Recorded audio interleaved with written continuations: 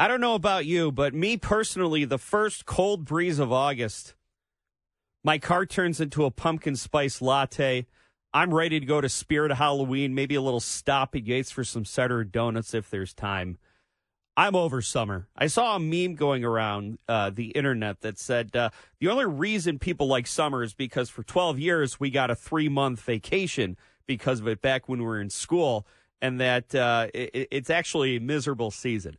I wouldn't call it a miserable season. I do like summer, but I do like fall a heck of a lot more now that I'm no longer having to deal with back to school. That's the thing, kids. Once you grow up, there is no such thing as back to school because you don't get a summer vacation.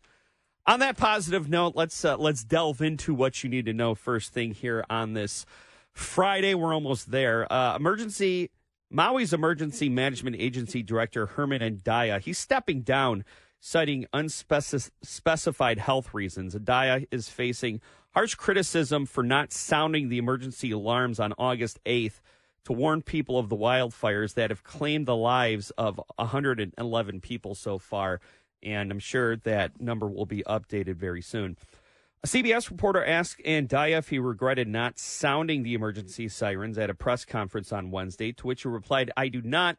He told the reporters that residents are conditioned to run inland when they hear the sirens because they're mostly used for tsunami warnings, and he said that would have sent people into harm's way.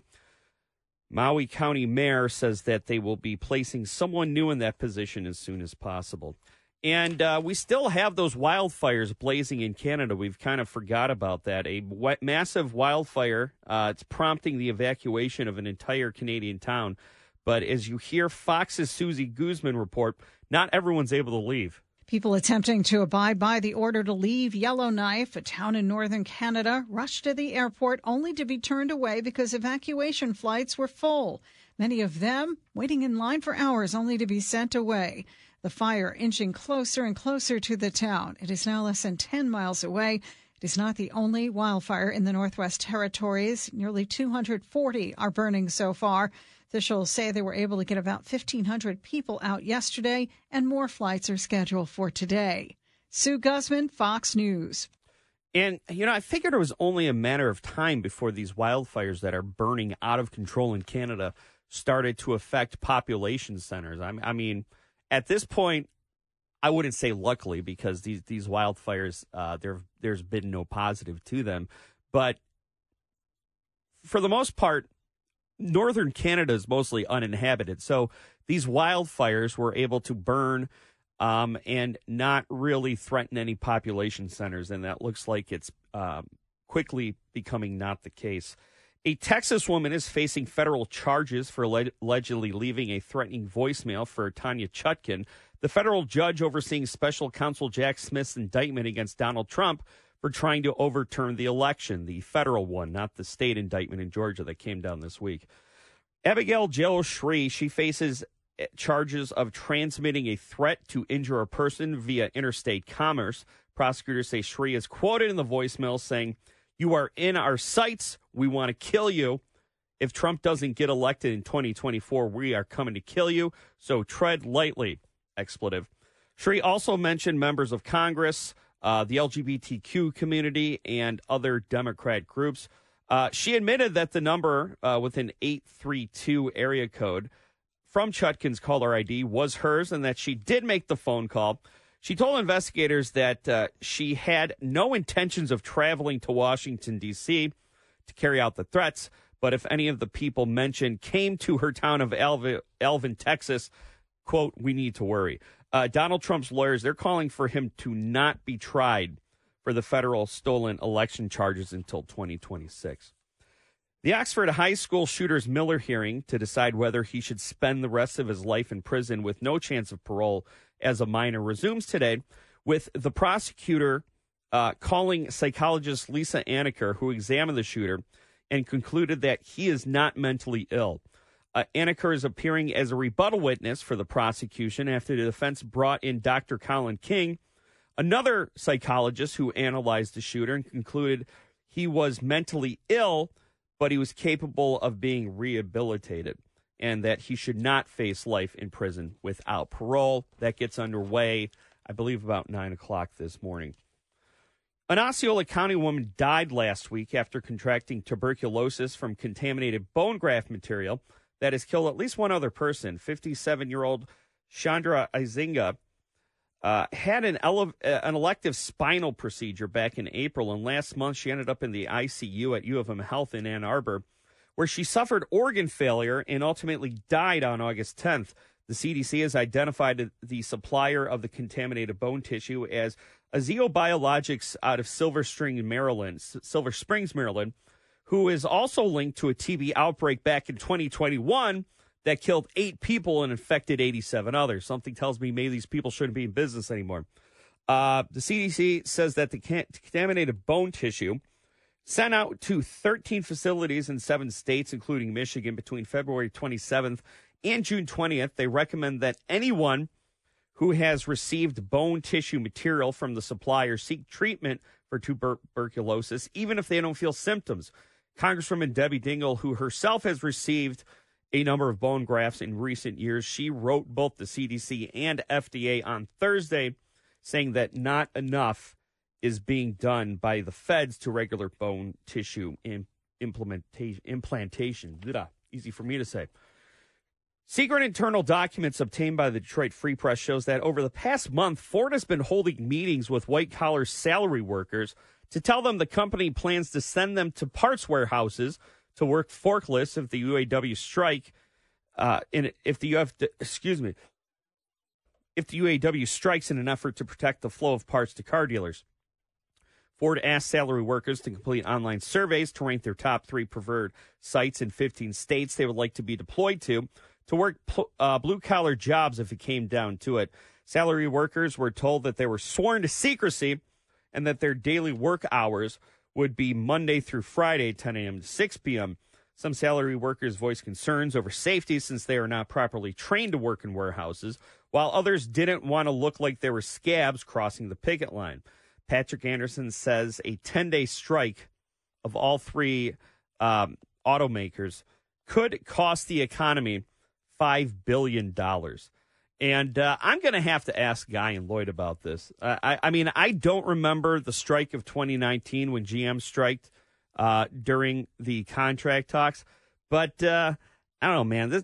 This is making me itch, and it's not my eczema. I take injections that cleared up. This seems like it's out of bounds. But maybe it's happened before, and I just don't remember it. We'll talk about it in crosstalk because this doesn't sit right with me. 7 people from Wayne and Oakland counties, ages 18 to 21, were charged in 35th District Court on various counts of conducting a criminal enterprise and receiving and concealing stolen property worth $20,000 or more after they were busted stealing 16 2023 Ford Bronco Raptors from factory lots in Canton Township, Dearborn, and Woodhaven. The SUVs were originally reported stolen back in 2022 from a Ford factory lot in Canton Township, and then it was linked to other Raptors that were stolen in Dearborn and Woodhaven. Investigators found 10 of the stolen vehicles scattered all over Michigan and the country. Some were found in Northville, Detroit, Flint, Grand Rapids. Others, Texas, Arizona, Alaska. 5 of those stolen vehicles had guns inside them. The 16 stolen cars are valued at a combined $1.76 million. Conducting a criminal enterprise is a 20-year felony, while receiving and concealing stolen property worth more than $20,000. That's a 10-year felony. The suspect's next court date is August 25th. It's First Thing with Mike Parsons on WJR. Surprise, they're here right now, actually, as we get you ready for JR Morning here, coming up just in just a few minutes. We're still drying out. Oh, you guys, God. yeah. What a miserable day. Well, wow. And you know what? I don't remember. The Old Farmer's Almanac says that it's only going to get rainier and rainier as we head from August through November. And so on that note, happy Friday, everybody. Did you get some golf in yesterday? Are you serious? We started texting each other around 11:30 saying, have you seen the radar? So instead of teeing up a golf ball, I teed up a corned beef sandwich at Steve's Deli with my buddy Jerome Levin, who I was supposed to play with. I do have to say, I was out and about yesterday, and it was refreshing to just have like a steady thunderstorm instead of one of these storms that you get a deluge for like 15 minutes, it goes away, and then you get another deluge for 15 minutes. Did you have any thunder or lightning? I mean, I heard 2 huge lightning strikes near my home, and then you hear sirens, which always is a concern. I didn't hear that. I that rain was hitting the window, though, pretty hard, but it was coming down like in buckets, but I didn't hear any thunder or see any lightning. I still maintain, I'm convinced that there's some kind of like pollution dome over the downriver area that breaks up the thunderstorms before they get to us. So, Too dirty to rain? Is that what you're saying? I might get popcorn lung, but at least my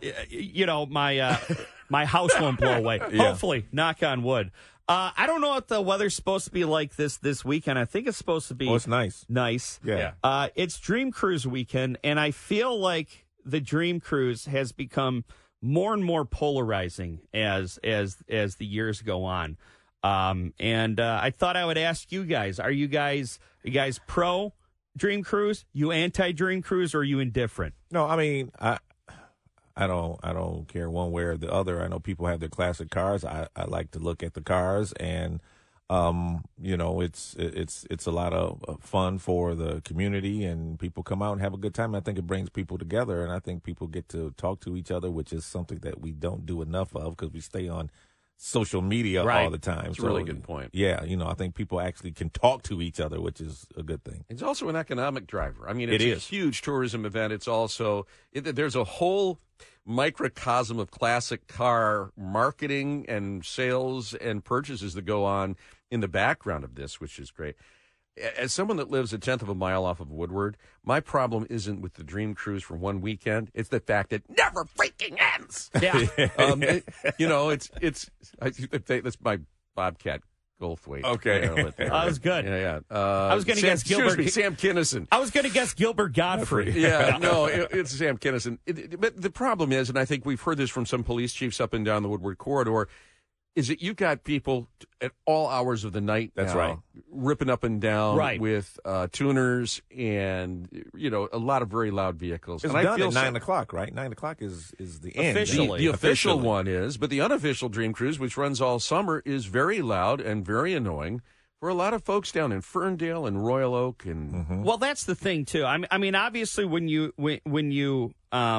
buy a house in that area, you're going to have to put up with it for a weekend. But I also know that it's not just after hours thing during Dream Cruise weekend. I mean, aren't people out there cruising and gunning their engines all summer long, to quote Kid Rock? At least the week before they're out there. They've been out there all this week. Guys, we go down to get ice cream at the Dairy Mat there. At Woodward and Maple, and also south of there's a custard place. They are ripping up the pavement. But I'll tell you this, what's very interesting. They're all young people. Cruising has gone. It used to, what the Dream Cruise was kind of the OGs getting out with their old cars, right? Now you look at it, these are young people that are out there, and I think that's great that they have their own cruising culture. Yeah. But we also have noise ordinances, so everybody needs to kind of turn it down around 9. That's what they don't understand, and just like the sheriff Bouchard said, the Dream Cruise is a nice event, but do not come out there and burn rubber and try to do donuts and stuff. There's too many people there. You could somebody could get hurt, so don't do that. Just as your neighbors have gone through all of their 4th of July fireworks, and you're going to get some peace and quiet. Here comes people gunning it on Woodward. If I lived over there, that would probably be the weekend I go on vacation, unless I love the Dream Cruise. Before we get out of here, I want to get your guys' take on something. I don't really remember the 2019 strike. It was GM that struck in 2019 for 6 weeks, right? But the other day, the Free Press published some documents that they obtained secretly, internal documents from Ford, saying that they may make white-collar workers do blue-collar jobs in warehouses, run forklifts if the UAW strikes. To me, this seems a bit out of bounds, but has this happened before? Yeah. Yeah, I mean, we saw it. We saw it when the car haulers went on strike. We saw people drafted into running car haulers to try to deliver product.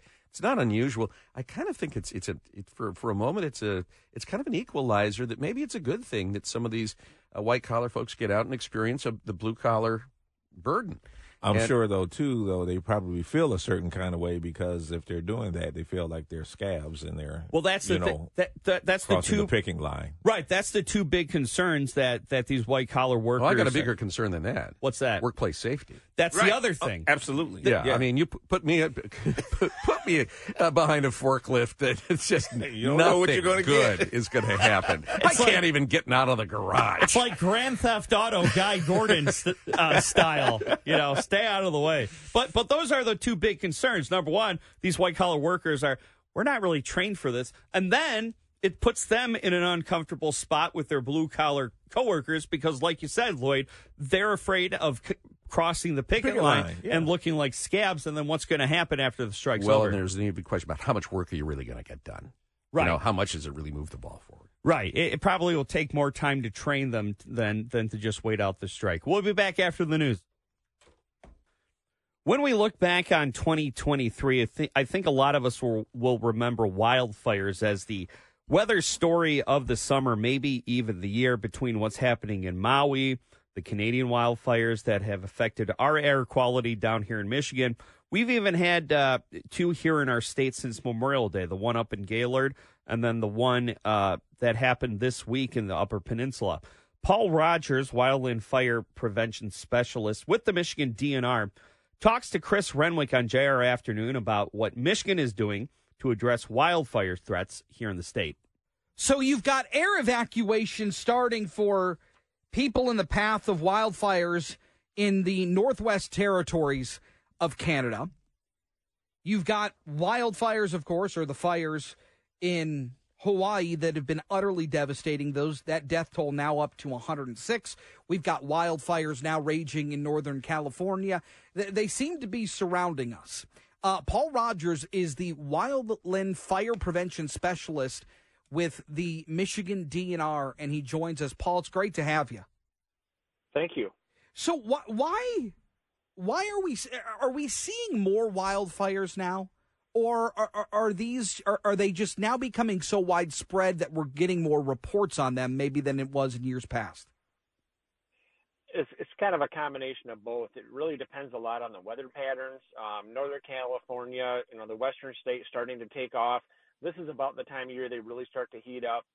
Up in Canada, they didn't have a lot of snow this winter. So, and they had quite a few lightning storms that went through early in the spring. So, and a lot of the fires up there, they happen every year, but just the more technology and satellite imagery that advances, that people can see them a lot easier. They can detect them. So that's why they're getting more notoriety. And this year, because we had a lot of smoke from them, people really took notice out of them. And because normally we don't get that type of smoke push down in this part of the state. Well, and the thing that I struggle with, and this is not necessarily in the case of Hawaii, because that's a different situation, and I want to pick your brain on that momentarily. But the interesting thing about these wildfires is, especially if you look at places like the Amazon, right, where these fires rage, it's almost a necessary part of the life cycle of these ecosystems. And so there is a delicate balance, I think, depending on the geography, where these fires are located throughout the world. I would imagine there is a delicate balance between Mother Nature playing her role in repopulating and then giving new life to these locations, but then also making sure that people and structures and things that we have developed in these locales to protect them. How do we judge that, and how do we juggle that kind of dichotomy? Well, you're right about it being an extreme, quite a tightrope we walk. Like in southern Michigan, I am from down there also. Mm-hmm. For thousands of years, fires have played a natural part of our ecosystem. As we as the DNR do a lot of prescribed burns every year. Up a little bit further north, the Grayling Gaylord area, we have jack pine that is actually a very, very volatile fuel, but it needs the fire and we try and put low-intensity fires across the landscape, and that rejuvenates the cones in them for like the Kirkland warbler and things like that. And it also helps us remove invasive species. So, and a lot of those fires in Canada, they're so remote, there's nobody around them. They're part of the natural ecosystem, and that's what they let them do. And it is a judgment call. If we're on large fires out west and it's going into a wilderness area where people and structures aren't threatened, we can just let it go into that wilderness area. And then in the fall and winter, when snows come, as it naturally does, it will put itself out. So that's, it really is a judgment call, and absolutely that lives and property come first. And then we evaluate for the native ecosystems to burn those as, put fire back in there. And we use low intensity fires. It's controlled. And burn under very tight parameters to get that type of simulation. Well, with shifting winds, obviously, we're seeing the effects of some of these fires, especially from Canada. But in terms of the long-term impacts, what can we kind of glean from what we're seeing so far? The longer it's, you're going to continue, we're going to see smoke for probably we could possibly see smoke for about another month before they start getting their fall weather changes coming in. So, you're going to continue to see that. And longer term, when they're the high intensity fires, they do take the ecosystems a longer time to recover from that, but it is part of a natural process. So we will continue to see those effects. In the case of Hawaii, it seems that there wasn't enough intervention to try to put these fires out early. Now, I'm under the assumption that has then led to what we're seeing in Maui.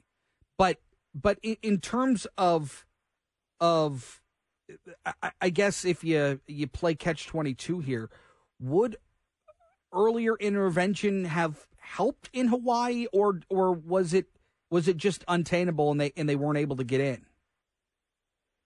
I think there's a couple of things there. The biggest thing is the wind. That for them that day, it was 85 miles an hour. You will never get in front of a fire with that kind of wind. Right. To be able to fight it on that scope, it just grows so exponentially that it's impossible to control, and impossible to get a handle on. Even in our days that we have 30, 40, 50 mile an hour winds, we cannot get in front of these fires. We start from the flanks and work around, and then we pinch it off. So it's there. I really don't want to speculate a lot on what happened. I haven't heard a lot of solid details, but it is those, when you have that type of wind, those low humidities, and their fuels were right. Everything was drying out, so it does happen. But I think they just had basically, you could attain it to the perfect storm where the fuels were available, and that winds is what really, really drove it.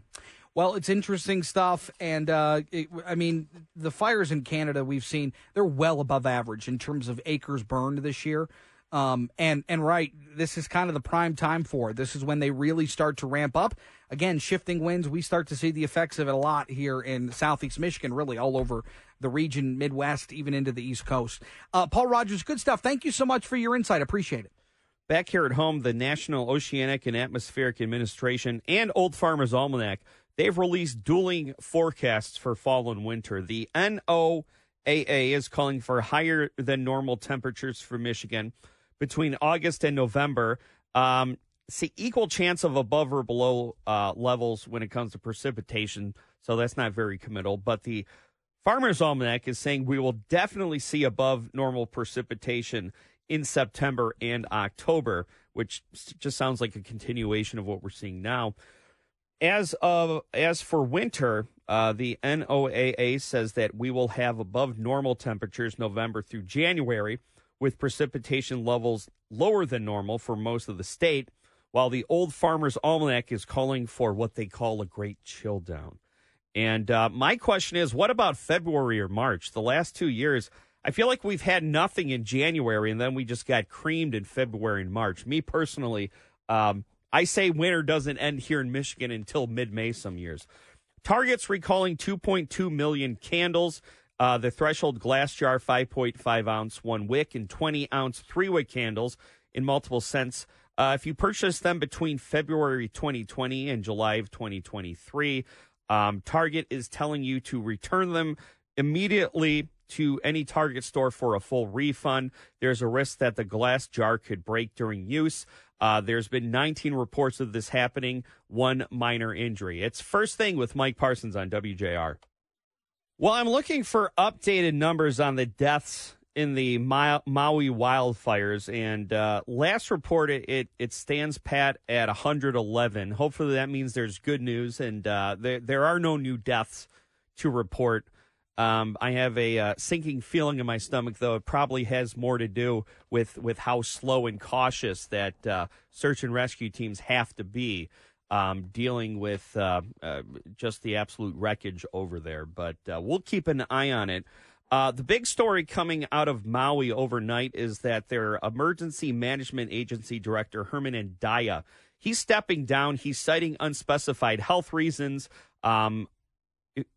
Obviously, you've heard that he's facing a lot of backlash for his decision to not sound the emergency sirens when the fires started. A lot of people think that life and property could have been saved if he had done so. A CBS reporter actually asked him if he regretted not sounding the emergency sirens, and he says that he doesn't. He said that the residents. Normally, these emergency sirens are used for tsunamis, and they feared that it would send residents inland towards the fire into harm's way. Whether you buy that or not, that's up to you.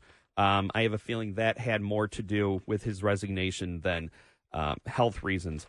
And I feel like we almost forgot. We still have half of the northern portion of Canada burning up in wildfires, and it's gotten to the point now where it's getting so close to Yellowknife, the capital of the Northwest Territory, that officials are trying to evacuate 2,000 people from there. And they've been able to get 1,500 out, but a lot of people are going to the airport, and there's not enough flights to get people out of there. So that could be a very precarious situation. I was hoping it would stay in the wilderness and it wouldn't affect or threaten population centers, but it looks like that's no longer the case. The Oxford High School shooter's Miller hearing, that resumes today. The Miller hearing, of course, is court-ordered for minors who are facing life in prison with no chance of parole. The Supreme Court deemed that unconstitutional. So if you have a rare case like what happened in Oxford, where the prosecutor is calling for life in prison without possibility of parole for a minor, Miller hearing has to take place. They're calling psychologist Lisa Anaker to the stand, the prosecution that is. She examined the shooter and concluded he is not mentally ill, and she is appearing as a rebuttal witness for the prosecution after the defense brought in their own psychologist, Dr. Colin King, who analyzed the shooter and said that he was mentally ill, but he was capable of being rehabilitated. So that is set to get underway in just a couple of hours. An Osceola County woman, she died last week after contracting TB from contaminated bone graft material that's killed at least one other person. 57-year-old Osceola woman, she had an elective spinal procedure back in April. Last month, she ended up in the ICU at U of M Health in Ann Arbor. She suffered massive organ failure, and she died on August 10th. CDC has identified the source. It's a company called Azayo Biologics in Silver Spring, Maryland. They were also linked to a TB outbreak in 2021 that killed 8 people and infected 87 others. I don't know why they're still in business. The CDC also says the contaminated bone tissue was sent to 13 facilities in 7 states. Congresswoman Debbie Dingell, who has received a number of bone grafts herself in recent years, she's getting involved. She wrote the CDC and FDA on Thursday saying not enough is being done by the feds to regulate bone tissue implantation. Some good news, the labor market as jobless claims fell again last week. Applications for unemployment dropped from 250,000 for the week ending August 5th. They fell by 11,000 people down to 239,000 at the week ending August 12th. 4-week rolling average did tick up a bit by 2,700. And then here in Michigan, unemployment remains at a 23-year low of 3.6% for the month of July. We added 60,000 jobs year over year. and nationally unemployment stands at about 3.5%. If you're looking for a fixer-upper on a budget, you're in luck. The world's cheapest house is for sale right here in Pontiac, Michigan for just $1. The house is listed at 70 East Ypsilanti Avenue. Went viral on Zillow and one of my favorite Facebook pages, Zillow Gone Wild, yesterday. Some highlights from the listings. It reads as so: introducing the world's cheapest house in the heart of Pontiac, Michigan. Unleash your inner DIY guru and embrace the challenges of turning this 2-bedroom, 1-bathroom ranch into a masterpiece that will make Chip and Joanna green with envy. Priced at a mind-boggling $1. Yes, you read that right. This home is not just a house. It's a ticket to the real estate adventure of a lifetime. Step inside and experience the thrilling roller coaster of emotions as you discover every nook and cranny that's begging for your creative touch. The roof may have seen better days, but hey, it's not leaking yet. It's just keeping you on your toes, providing an unexpected shower of excitement when you least expect it. What a sales job. Whoever wrote this deserves a raise. Goes on to say, don't just buy a house, buy an experience. And if you want to get in on this on this bidding process, you have until 10 a.m. on Wednesday to get your offers in. You can see the listing on our Twitter X page at WJR Radio. All right, so this is a story I've been sitting on since last week, and I want to get it out there before it becomes too outdated. A new Gallup poll conducted in July shows that public approval of the Supreme Court is at a record low of 40%. That's down from about 49% between the years of 2017 and 2021, and down from 60% from the first time Gallup ever measured public opinion of the Supreme Court back in September of 2000. Now, as you probably could guess, this is very much split along party lines. The High Court has a 62% approval rating with Republicans, 17% among Democrats, and 41% among independents. To me, the 41% number among independents carries the most credibility to me. And I don't even think it's the questionable gifts that it's been revealed that Clarence Thomas and Samuel Alito have received, or the student loan ruling. I think overturning Roe versus Wade and affirmative action turned a lot of people off of the Supreme Court. This was decades of precedent that they took very partisan and activist stances on. Also, the way the majority was seated. Scalia, when Anthony Scalia died, President Obama wanted to nominate Neil Gorsuch. He wanted to nominate Merrick Garland. The Republicans dragged their feet. They sat Neil Gorsuch, and then when Ruth Bader Ginsburg died, they kind of went back on that. When Scalia died, the Republicans said, hey, it's too close to the election. Let's wait till after the election, and then you can nominate your Supreme Court justice. Ruth Bader Ginsburg died much closer to the election than Scalia did. But, of course, they rammed through Amy Coney Barrett. And I think even though most people in the United States are torn on abortion, I think the fact that it was overturned so quickly, and then Clarence Thomas's opinion saying that, we should next look at gay marriage, we should next look at right to birth control, which may very well find itself in front of the Supreme Court. I think that scared a lot of people. Same thing with affirmative action. And I think that people look at the Supreme Court right now as being very partisan and having an agenda. And I think that's one of the main problems when it comes to lifetime appointments. I think that if you find yourself on the bench for 30 to 40 years, you might find yourself out of step with the current political climate. But on the other hand, if you have a lifetime appointment and you're not voted in, what do you care about public perception of you as a Supreme Court justice? It doesn't affect you. So we'll be back to get you ready for JR Morning with Guy Gordon. It's First Thing with Mike Parsons on WJR.